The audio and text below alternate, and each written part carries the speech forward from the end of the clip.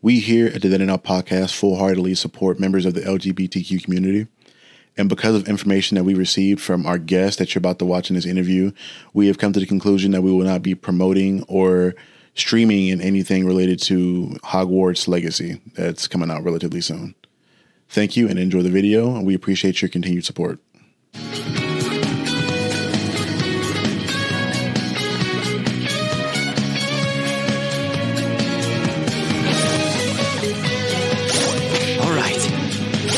Okay, it's a step forward. Hello. This is another episode of the Then and Now podcast. This is a very special episode. Every episode is a special episode, but today in particular, we have Mr. Ben Olivas. Oh my God. We just went over this. I know. Olivas. Formaker-Olivas. Olivas. Okay. From now on, we'll have him do all the introductions. Even when he's out of the show, he'll come back to it. I'm usually really good about names, announcing names, but all of a sudden I'm on the spot and the camera's on, the lights are on. I choke.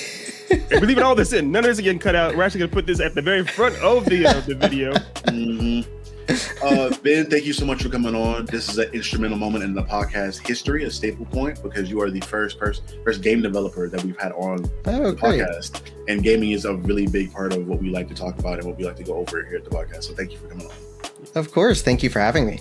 Absolutely. Right. And we're actually fans of the games you worked on, too, and the companies you worked for, as well as the animation studio, Nickelodeon Animation. So we're all around. We're honored to have you on. Yeah, I'm a huge fan of the properties. But let's go ahead and get started with the preliminaries that we have to ask about what got you interested in your line of work as a child. Like what was instrumental in your development in that? Sure. So actually, it's been kind of a long and winding road to get into game development for me. I had been a gamer since I was a kid, though, and actually I have really fond memories of going to my paternal grandparents' house, and they had a Super Nintendo for all the grandkids there, and I would just stay up literally wearing my thumbs raw playing Mortal Kombat, and my grandma in the morning would have to sit there with like medical tape taping my thumbs, and she thought this was like, oh great, he'll stop now. I was like, no, now I have like protection on my thumbs. I can like really keep playing. You've enabled me, thank you. Yeah. And even before that, my paternal grandmother was a teacher, and so she had an old Apple II in the first house that I really went over of theirs, and I would play like old like Asteroid copies and stuff like that. The originals. Right. Yeah. And after that, it was, all downhill. It was an only child. So most of my gaming experiences were all single player games. And I came out when I was 12, and being queer, Latinx, and Jewish, I tended to avoid online games as a whole because people aren't great. So Tell me about it. Yeah. And so really up until actually my game development career started, had really only ever been a single player games that had really taken up my time. But I didn't realize it was actually a viable career path until 2014. My degree is actually in cultural anthropology. I had wanted to be a professor, and in my last year at UCLA, I found out that for the PhD that I wanted to pursue after that, I was going to have to become fluent in modern Japanese, a Proto-Japanese from when Japan was switching from using Chinese to developing Japanese, and then Chinese from that period. Then take an 8 to 10 year PhD program, and then get placed wherever in the country I could find a job. And again, given my background, there's only certain cities that I generally want to be in. Right. Wow. That is extensive. He says this is after you'd already gone through school. I guess this was my last quarter at UCLA. That I found this out. You'd already been in school your entire life. That's yeah. Gee. But real quick, I don't want to blow past what you said. Obviously, like you said, being queer, Latinx, has gaming kind of helped you in some way to just kind of celebrate that, or have you found any kind of a community in gaming? Absolutely. Actually, the first time that I really expanded into playing games with other live humans was actually when I was working at Riot. I was hired to join, at the time it was called Project Ares and was later revealed to be Valorant. And at Riot, there's quite a few employee interest groups, and so Rainbow Rioters is the queer one, and so I started playing Valorant with a lot of my coworkers, as well as Riot Noir, which is the Black employee resource group, and Riot Unidos, which is the Latinx employee resource group. And really, there was crossover between all the groups, and especially within Rainbow Rioters, and that was really the first time that I'd ever not only just played games actively with other people, but really felt like I was finding communities within gaming to actually connect with, and having that be a core part of my gaming experience. So, Ben, if you would tell us exactly like what it is you do when you're working at these studios exactly. Sure. So my ultimate goal is to work with technical art, specifically for animation and VFX. My position at Riot, my title was production coordinator, and a lot of what I did aside from production ended up being like junior technical art work. I was doing a lot of integration. So in Valorant, the sprays, which are, these in-game graffitis that you can use. I think I integrated the first 200 and something of them into the game, which is, processing them in Photoshop, putting them into the game, making them functional. And then I also was really lucky enough to work with the art lead on the team, Sean Marino, to learn how to actually create custom functionality for the sprays, and really start to dive into that. And then over time that expanded into all of the skins for the weapons in Valorant need to be displayed in the store pages. None of the functionality that you see in game works in the store, because it's all of the logic is meant to be driven off of what a player is doing, reloading, equipping, all of that. And so we would have to reproduce all of that functionality within the store and collections pages. So I started working on that, and actually helped train up and kind of start a new team called Heartbeats, which was specifically focused on integration and release.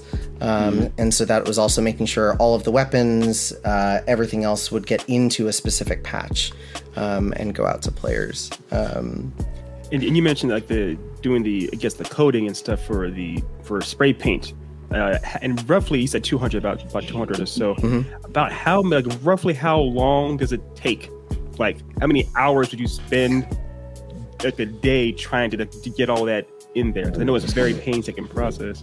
Right. Yeah. So when I was first starting on those, the tool that we had to actually automate a lot of that process wasn't working. So those initial, I think it was probably an initial between 50 and 100 were done manually. And so that definitely took, I think once I got into a rhythm, about an hour per. And it got easier once we got some of the tooling fixed, once we went live, once our team started to grow and there's the bandwidth for that kind of tool support. Right. But then I would, spend late nights just researching how to make, I want to make this spray glow in the dark. I was just researching and trying to figure that out, and it wasn't something that we could end up getting into the live game, but it was something that in helping me, Sean Marino developed essentially a light and dark map reactive logic for some of the skins. And it was really cool to see how he just like ran with that idea and it just completely because I think it was something he had initially said to me that made me think, oh, we could do like a glow in the dark spray, right? And in talking to me with it, I could like see the cogs in his mind turning as he was like, oh, this is how we would do that. Oh, actually, I want to do this with the skin, you know? Right. I guess so you luckily enough, it sounds like you had an environment where creativity was 100% encouraged. You weren't kind of shoehorned into forming to whatever the boxes they had. You were able to express yourself as you saw fit or do things, take your own, have some initiative with your own ideas. Absolutely. I was really lucky enough to join Valorant at a time where the team was relatively small, and so it allowed me to kind of fill in gaps and experiment. You know, I always felt bad because, you know, my producer, Preeti Kanalkar, amazingly talented, incredibly passionate. She really wanted me to dig into the production, and I was trying my hardest, but I have ADHD, and organizing, planning, prioritizing are all the things that I struggle with the most, and that's like the definition of production. Right. And it was a struggle, and I would start seeing a lot of these like creative things that was like where my passion was, and I would always feel really torn and feel bad that I wasn't able to be as focused on the production side of things. I feel you, but Charlie is by far the most organized one out of our squad. Stop the cap. I am it's the mess. And also, by the way, I am old. I am a grown man, and Charlie is much younger than I am, and I'm still the kid. He's lying to you. He's not a day over at 15. He's lying to you. Funny, obviously, with all this is a lot of technical things that we just discussed. You just brought up and discussed, and you said that cultural anthropology was your major. How did you go about learning how to work in this field? Because obviously, you spent a lot of time in college working on something completely different. Where did you find the time to teach yourself or learn from somebody else? Sure. So that journey started, I had mentioned 2014. So I went to a conference here in LA called VRLA, and it was a virtual reality conference. And it had started from a meetup and then had eventually gone and grown so that they could fill up the LA Convention Center.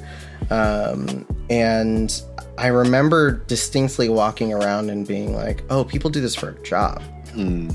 Like this is what people can do for their work. This is technology and exploration and art and all of those things that have always been a big part of my personal life.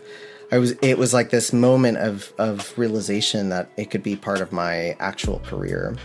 And so I started researching a lot about VR, getting involved in a lot of online communities, and just reading a lot online, watching videos, and was having trouble figuring out how to really acquire those skills and really, really go from a consumer to actually doing it for my day job.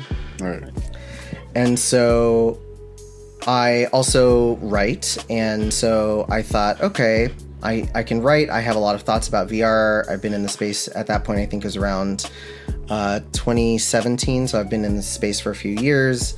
So I started writing for Medium and just publishing my own pieces about VR. I was approached by VR Scout to start being a freelance journalist for them. And it was through a lot of that exploration and talking to creatives that I started getting insight into how people were similarly picking up those skills if it's not what they studied. And really just like, okay, I have to really push myself to learn in my spare time.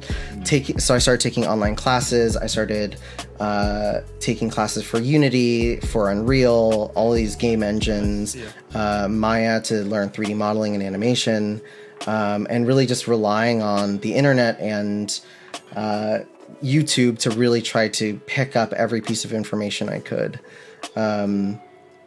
And I would say that the moment of really dialing in on my skills really did come from working on Valorant.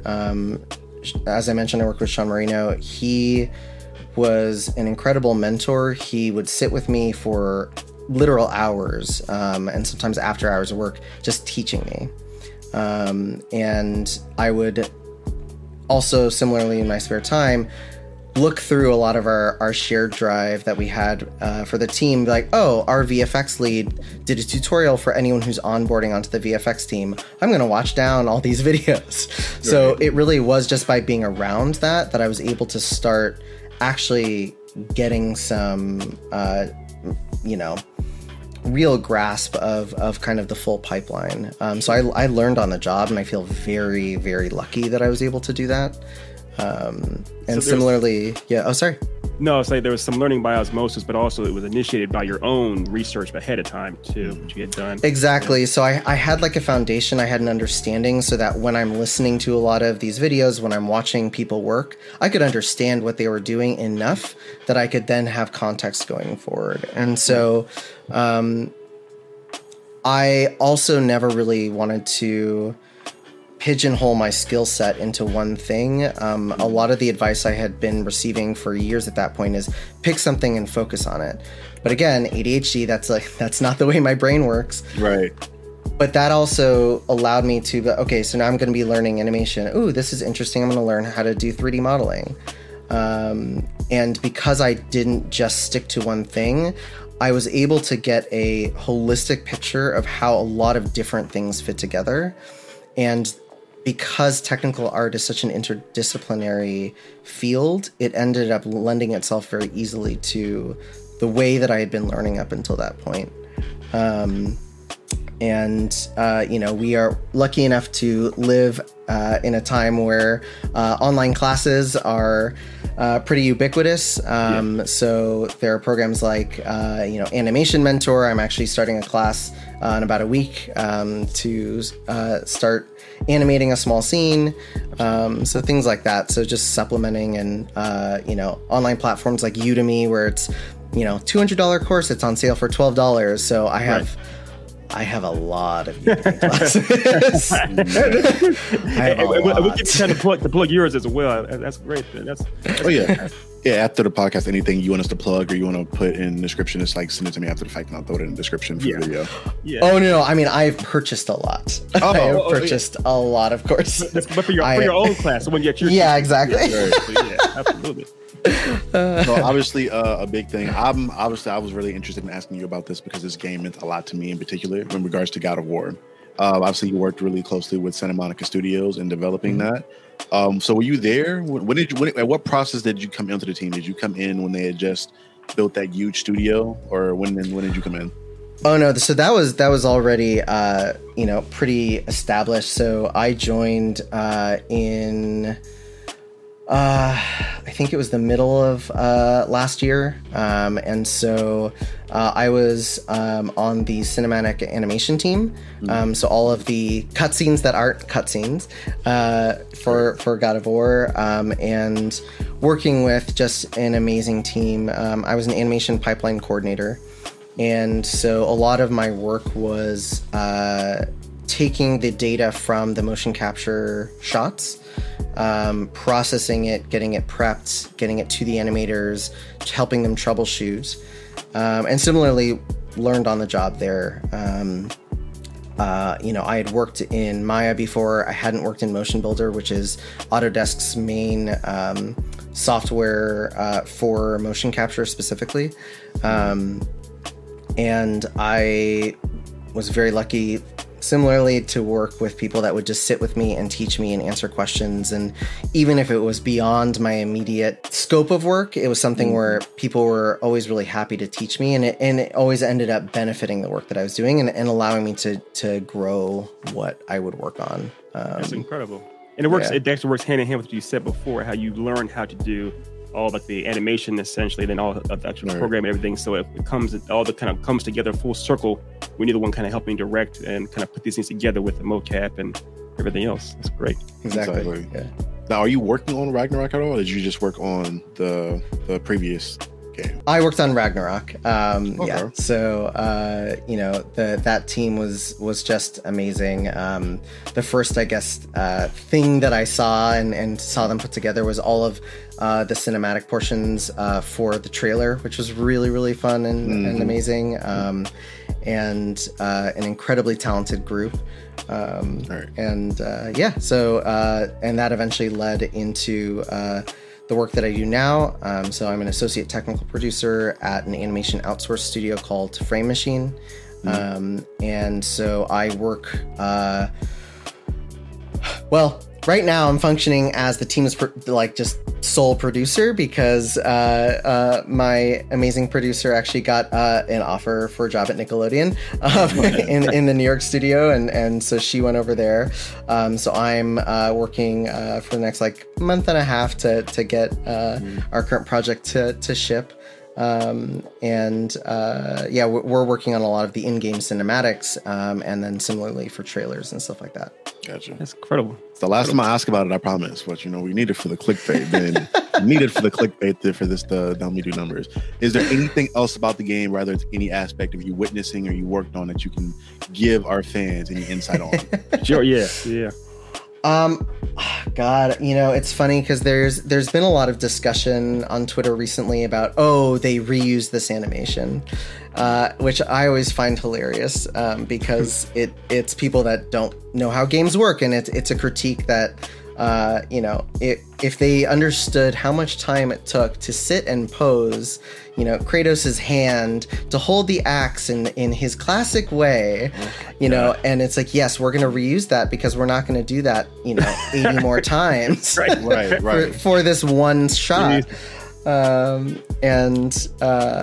It was really amazing to see, just the creativity on the team, being able to take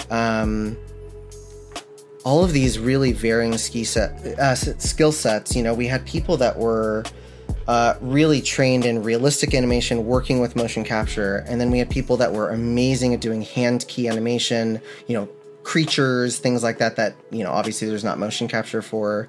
And we had amazing cinematographers. Watching the cinematography in this was so cool because I'd be watching a live mocap shoot, and they would have an iPad that was being tracked and with software and moving around and controlling a virtual camera, and watching these actors perform, understanding everything that went into it.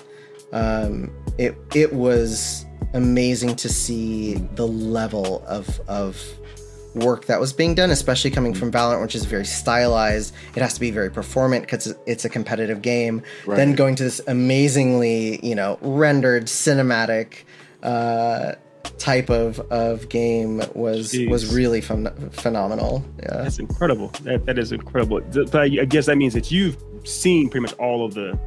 All the story, all the big. I do. Yeah. Okay. You ask for spoilers on the story. I personally don't want that. I would probably be very angry, honestly. Yeah, no. I will say it's going to be amazing, and the narrative team, the gameplay team, every single component of what is going into that game, I am incredibly excited for. That's great. Right on. But you mentioned the gameplay real quick. What kind of games yourself? Do you play games still? What kind of games do you? Oh yeah. Are you fond of these days? I know Elden Ring came out. Elden Ring's a big, huge, massive. Lord, give me strength. I can't. we spent so many hours in that one game. But how about you? What are you fond of? Sure. So I actually play a pretty varied, I would say, library of games. I've been putting a lot of time into Teamfight Tactics, which, as someone who didn't play League of Legends, it was a lot of learning for me. But I think it was this morning at 2 a.m. I hit plat, so that was my accomplishment. Yeah. And still play a lot of Valorant. Yeah. We were up at 2 a.m. playing Elden Ring together. Charles and I were 5 a.m. actually. Yeah, we're up at 5 a.m. playing. I still play a lot of Valorant. I've been watching my friend play Elden Ring, which is a much more relaxing experience than playing it myself. You're not wrong. You're not wrong in that assumption. I'm like, oh look, you died again. I have a Switch. Still playing through. I just bought one of the new Pokemon games, but it's definitely hard. Spending all day working in games and then I'm gonna unplug and go look at another game. So I can't imagine. but I will say that's actually the way that my gaming has changed, especially over quarantine, is that games like TFT, games like Valorant, where they are very social, where I'm hopping to Discord with people, that is the way that I unplug, is through socializing now. Right. And so games have really become my outlet for socialization in quarantine, and so anything that I can play while in a call with someone is something that appeals to me. I love it. It's great. Right. So then me myself, me being I'll say an amateur video editor now, with kind of teaching myself stuff, whenever I see other videos, I can't watch videos the same way. I kind of hyper analyze them. I see what I can steal. It's really hard for me to just enjoy videos as a consumer now. Do you have a similar experience now when you see games, and like, do you look at an animation or something and like, oh, well, that was cool, maybe I can steal that, or maybe that wasn't as smooth as it could have been? Yeah, I definitely have those moments, and it's funny because it's not as, I guess, disheartening in the sense of like, I'm like, oh, look at that horrible thing. It's more like, oh, that looks like unfinished, like, that production team must have been really under the gun to try to like get this done, and they like, oh, I feel so bad for them. They must sympathize. Yeah. I will say it is very hard to play Valorant and not disconnect, because I'll see bugs and I'll know what's causing them, and things that like I used to be responsible for fixing, and I'm like, oh, I know that they don't have the bandwidth to fix that in this patch, but ooh, I want to fix it.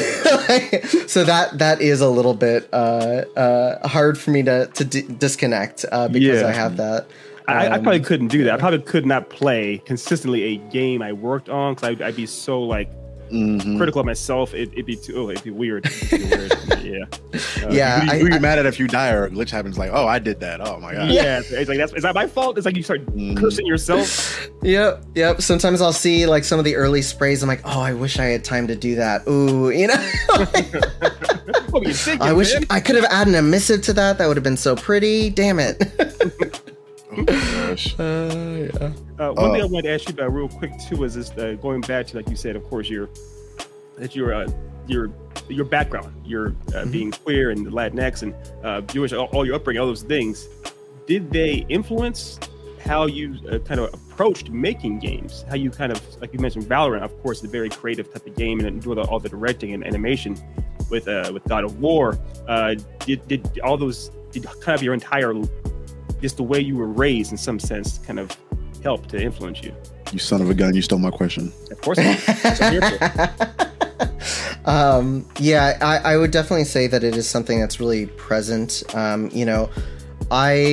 If Valorant hadn't been the diverse game that it was, where it's, every new agent is from a new country, it would have been really difficult. Like if we saw a lot of tropes, if it was mostly white characters, that overall it would have really I think affected my ability to be passionate about it. So it was something that I was very cognizant of, especially for skins. I was actually responsible for getting things approved by our international teams, doing localization and culture checks. And so I got to see how people from the actual cultures that we are representing are reflecting back on what we're putting in the game. Astra is supposed to be from Ghana, and they actually cast a Ghanaian voice actress who lives in Ghana, and let her put a lot of Ghanaian like slang into the voice lines, like things that the writers wouldn't know because they're not from that culture. And so allowing authenticity in the game was something that was really important, and I feel very happy about seeing that present.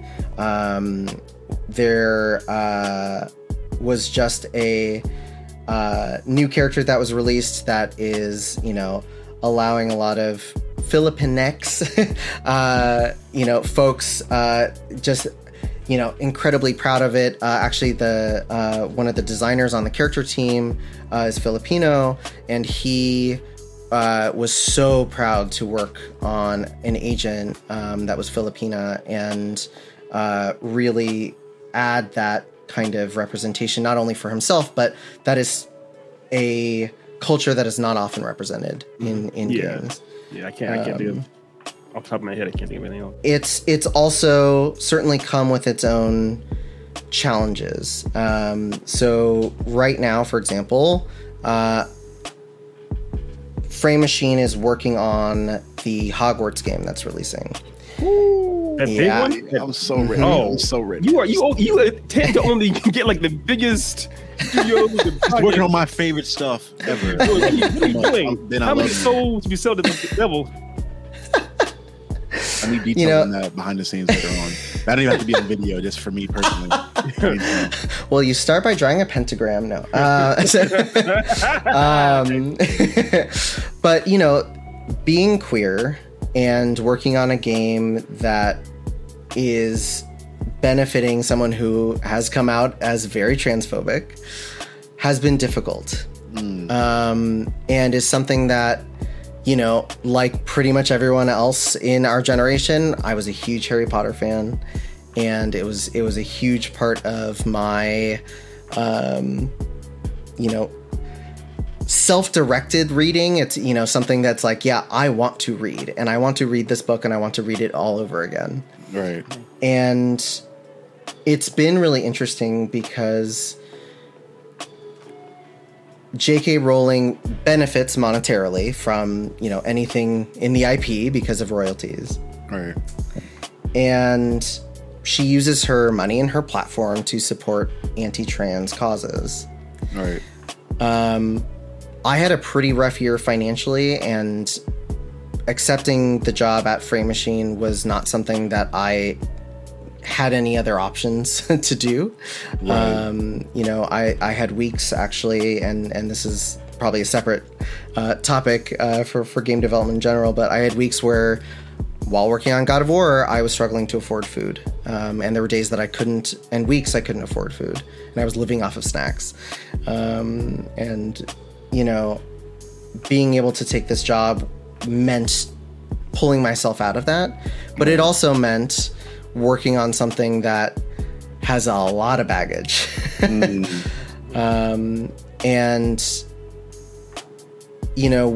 did a lot of soul searching, and where I landed, and something I had actually just tweeted was, there are queer game devs who've worked on this game. There are trans game devs that have worked on this game.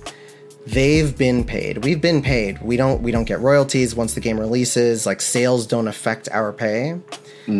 And so we've been paid. And for people that are saying that, we want to support the trans game devs who worked on this, like, support them by putting your money into queer content, supporting queer nonprofits, voting to protect their lives and their rights. Right. What we're seeing right now in Texas, for example.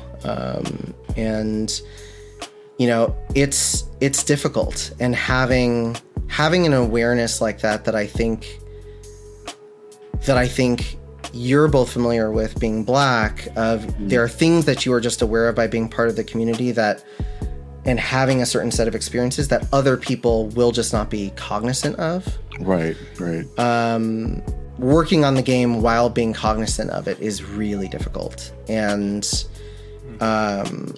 is certainly influenced by my background and trying to figure out, how do I live while also standing up for what I believe to be the right thing to do. All right. Yeah, obviously, it can't be easy to try to compartmentalize that. And I completely feel with you as far as having to make hard decisions during hard times. But if there's any solace, I think that there are times when the art transcends the artist. I feel like Harry Potter is a prime example of that, where there's such a strong vocal community of people that are in the LGBTQ community that do embrace that property and see it as their own and separate themselves or separate it from JK. So it's not like it's almost not like how dare you work on this property that the creator is, not in support of us. It's almost like, no, this is our property. She's over there, we're over here, kind of a thing. It may be wrong, but that's kind of how I tend to view it. I think that that's difficult for me because it's still benefiting her monetarily, and she actively is using her money towards supporting, so it's hard. And I think especially when you look at the people that are out there, instead of trying to separate the art from the artist, just going and supporting, creators of color, supporting queer creators. Like, instead of looking to find that middle ground, put your money towards marginalized voices, marginalized communities, marginalized creators. And so while I support my team has put a lot of hard work into working on the cinematics for it. I personally am not going to buy the game. As cool as it looks, as much as it is like every Harry Potter fan's like dream to cast spells and work on it and see the world in that way, that is something that I think, especially with looking at the Harry Potter games that have come out in the past, this is like what people have been waiting for. And it's something that it's hard, but it's an easy decision in that sense. I totally agree. And I can't imagine what it's like being in a situation in which you're working on something like that kind of goes against your core beliefs. But in a similar sentiment to Ethan, I will say that I feel like this series has meant so much to many different people, queer, straight or not. Me in particular, this series we've talked about it on the podcast before. Like, the Harry Potter franchise to me has meant a lot to me in like my early development as just a nerd and a person in general. And even before I found out about all the stuff and allegation, well, not even allegations, things that JK has done and said about the community, it kind of hurt me because the series meant so much to me and how I went about it. And I want to thank you up front for working on this project, because I'm personally going to get the project, but because it means so much to me as an individual. As difficult as your decision was, I want to say that you probably doing this has made a lot of people happy and probably put a lot more joy into the world. So although negative stuff is probably going to come out of it with JK using her money to fund things that go against that community, you probably in doing this have made a lot of people within the community and other communities a lot happier by making this project. So I will thank you for that. I thank you too. And it's such a weird place to be in, because to put it in perspective for us, for Charlie and I, it's horrible. One of our catchphrases on this show is Jim Crow. We talk about Jim Crow all the time, and it's kind of like, if we were working on something that was benefiting Jim Crow, you better believe we damn sure wouldn't buy that thing. So it's kind of like, how could we? It's a very, very hard place to be in, and I hate that it's a place that you are. I hate that it's that the I don't know. I don't know what to say. It just sucks. It just sucks. It's a tough decision to make, for sure. Yeah, it's a tough decision. I can't imagine going through that. That's tough. I can't make it. Yeah. And we can leave as much of this in or as much as out as you. No, it's fine. I think this is important because this is, this is a struggle that, I think people face in pretty much every job, that they're going to face things. They're going to, people who are working a minimum wage job, like it's generally not obviously their first choice, and the companies generally aren't going to be great, but they're also doing that to survive. And the thing that I think is important is to focus on that yes, I've had to work on this. I mean, like I said, I was really struggling. I also had gone through a separation from my fiance, moved out of the house that we owned. Like my financial situation was pretty wrecked, over the last year and a half, and having to make a choice for my own survival, while also figuring out how to, again, stand up for things that are at the core of what I believe in, at the core of the health and safety of my community. It's really hard. And so, I am focused on the work, but it's something that it has only strengthened my resolve to, when I am able to have the freedom of choice to, have a selection of positions that I can choose from. Absolutely. Really only working on games that not only have the creators behind them being, people of color, queer people, trans people, QT BIPOC in general. Not just that, but also the active teams working on them, having that representation. Like at Riot, there was a joke, a friend of mine joined, he was actually my Riot buddy, and he was, I think, the second Black game designer at Riot. Massive at that time. That's very telling. Very telling. Yep. And hearing conversations like that, it's like, it's really difficult. And when I look at a lot of representation in League of Legends from the early days before, when the team was really small and almost entirely, if not entirely white, you look at, characters like Senna, characters like Lucian, and you look at their splash art, and it's like they don't know how to draw people of color. Clearly outside looking in. Yeah. Yep. And you see now what's been done and refreshing their splash art, because you now have concepts artists and illustrators of color who are working on this game. It is refreshing to see, but there's still so much work to be done, and it has just strengthened my resolve to really push for that within gaming and entertainment as a whole.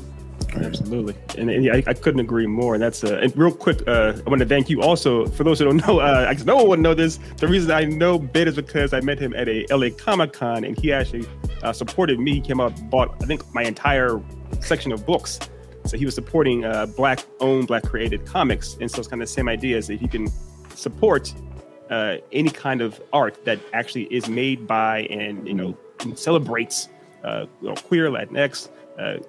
Whatever it might be, all these different things, and you can just do it. Please do it. So it's absolutely there are plenty of QT BIPOC fan artists of Harry Potter that you can buy their fan art and support them while still loving the IP separate from Rowling and putting money in the pockets of marginalized creators. Absolutely. So to kind of, I guess, get on a joyous note here, in regards of representation, that's obviously been a big topic of discussion so far. Do you have any characters or in any kind of format, whether it be game, movie, TV show, and that you really felt a connection with? God. I would say that the updated representation of Senna, actually, when I was researching Riot after I applied, after I'd interviewed, I wanted to learn more about the Riot IP, and seeing there's a cinematic with Senna and Lucian, and she is so badass.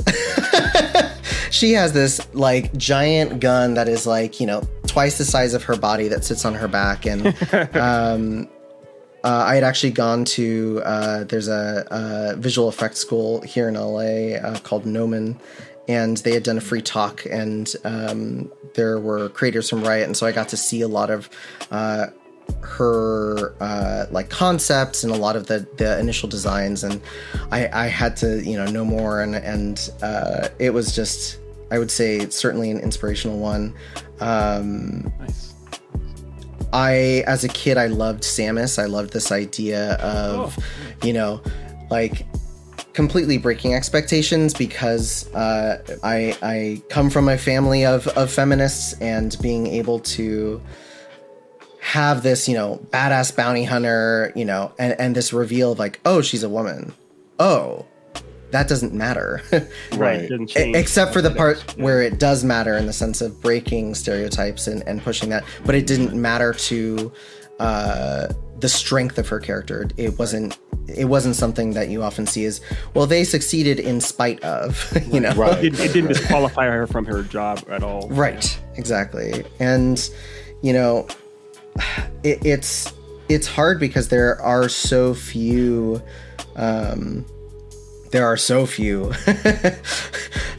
good representations of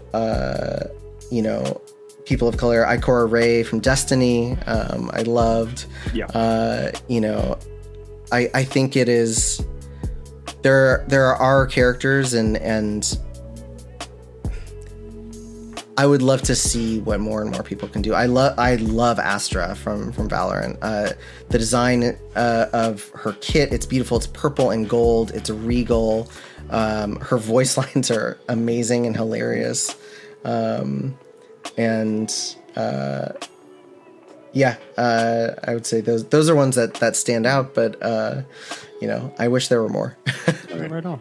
I had one more question that came to mind, because you very in the beginning of the episode, you spoke on something that meant a lot to me, that I've kind of had a similar conversation with Ethan about in regards to single player games. Mm-hmm. For me, I feel as though single player games offer an experience that you really can't get in any other type of game, just due to you're building an atmosphere, you're telling a story, and you're getting immersed in that world. What do you think it was about single player games that kind of captivated you so much when you first started your journey out as a gamer?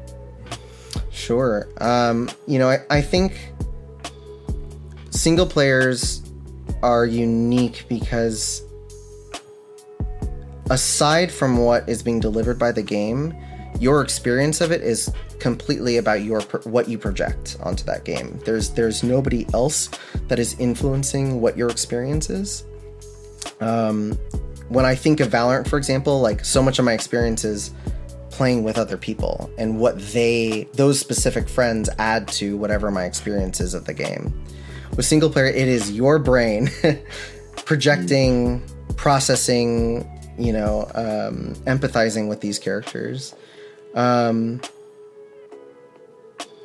It reminds me a lot of, I had health issues in high school, and I was on home study for a few years, and was reading Harry Potter, rereading at that time. And so much of that was like me alone, completely alone in the house, just reading and having a journey and going along. And it is almost like starring in your own story, because it is, you feel like you're a part of that journey. Absolutely. And especially as, a queer kid who was not, I went from to a Jewish school from 1st to 8th grade. I was, I think, one of 2 Latinx people there, but also because I think my entire generation in my family does not speak Spanish. And everyone above does, I also didn't feel like I fit fully in like the Latinx communities that I was in. And so being mixed, being white passing, always feeling like I wasn't quite a part of, all went away when I'm in an experience with just me and a game, in a world like that. Absolutely. Yeah.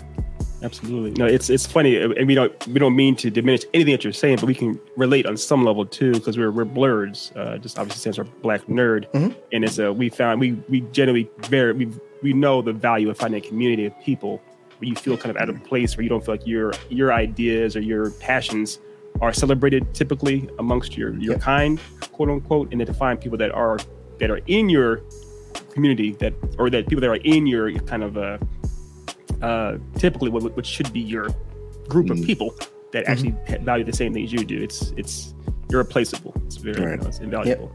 I empathize and understand completely, because I went through the whole, like you said, with being not feeling like you fit within either community. Again, I went through the same similar issue with, the term Oreo was passed around a lot of. My way I spoke was attributed to being white, or my intelligence was attributed to being white. So I didn't really feel black enough at some point in time, or I didn't feel I was too black for the white kids. So I had to find my own lane. And like you said, with single player games, I played games so much growing up. My mom, I love you, but she probably was annoyed with it. Again, all that went away, and I enjoyed the story. I enjoyed the journey. I just got attached to so many different characters that meant a lot to me. So that was very interesting to see. That's it's a reoccurring thing that I've heard from multiple people now. Yeah. And again, thank you as a game developer for giving us that experience, and for us to hear that you actually iterate that you're aware of that when you're creating single player games for us. One makes it that much more evident when we're playing them. Man, he makes dope shit, man. That's all I can say. You've played it. I love it. Played it. It's awesome. It's awesome stuff. My last question is probably the most important question in the show we're ever going to ask to anyone.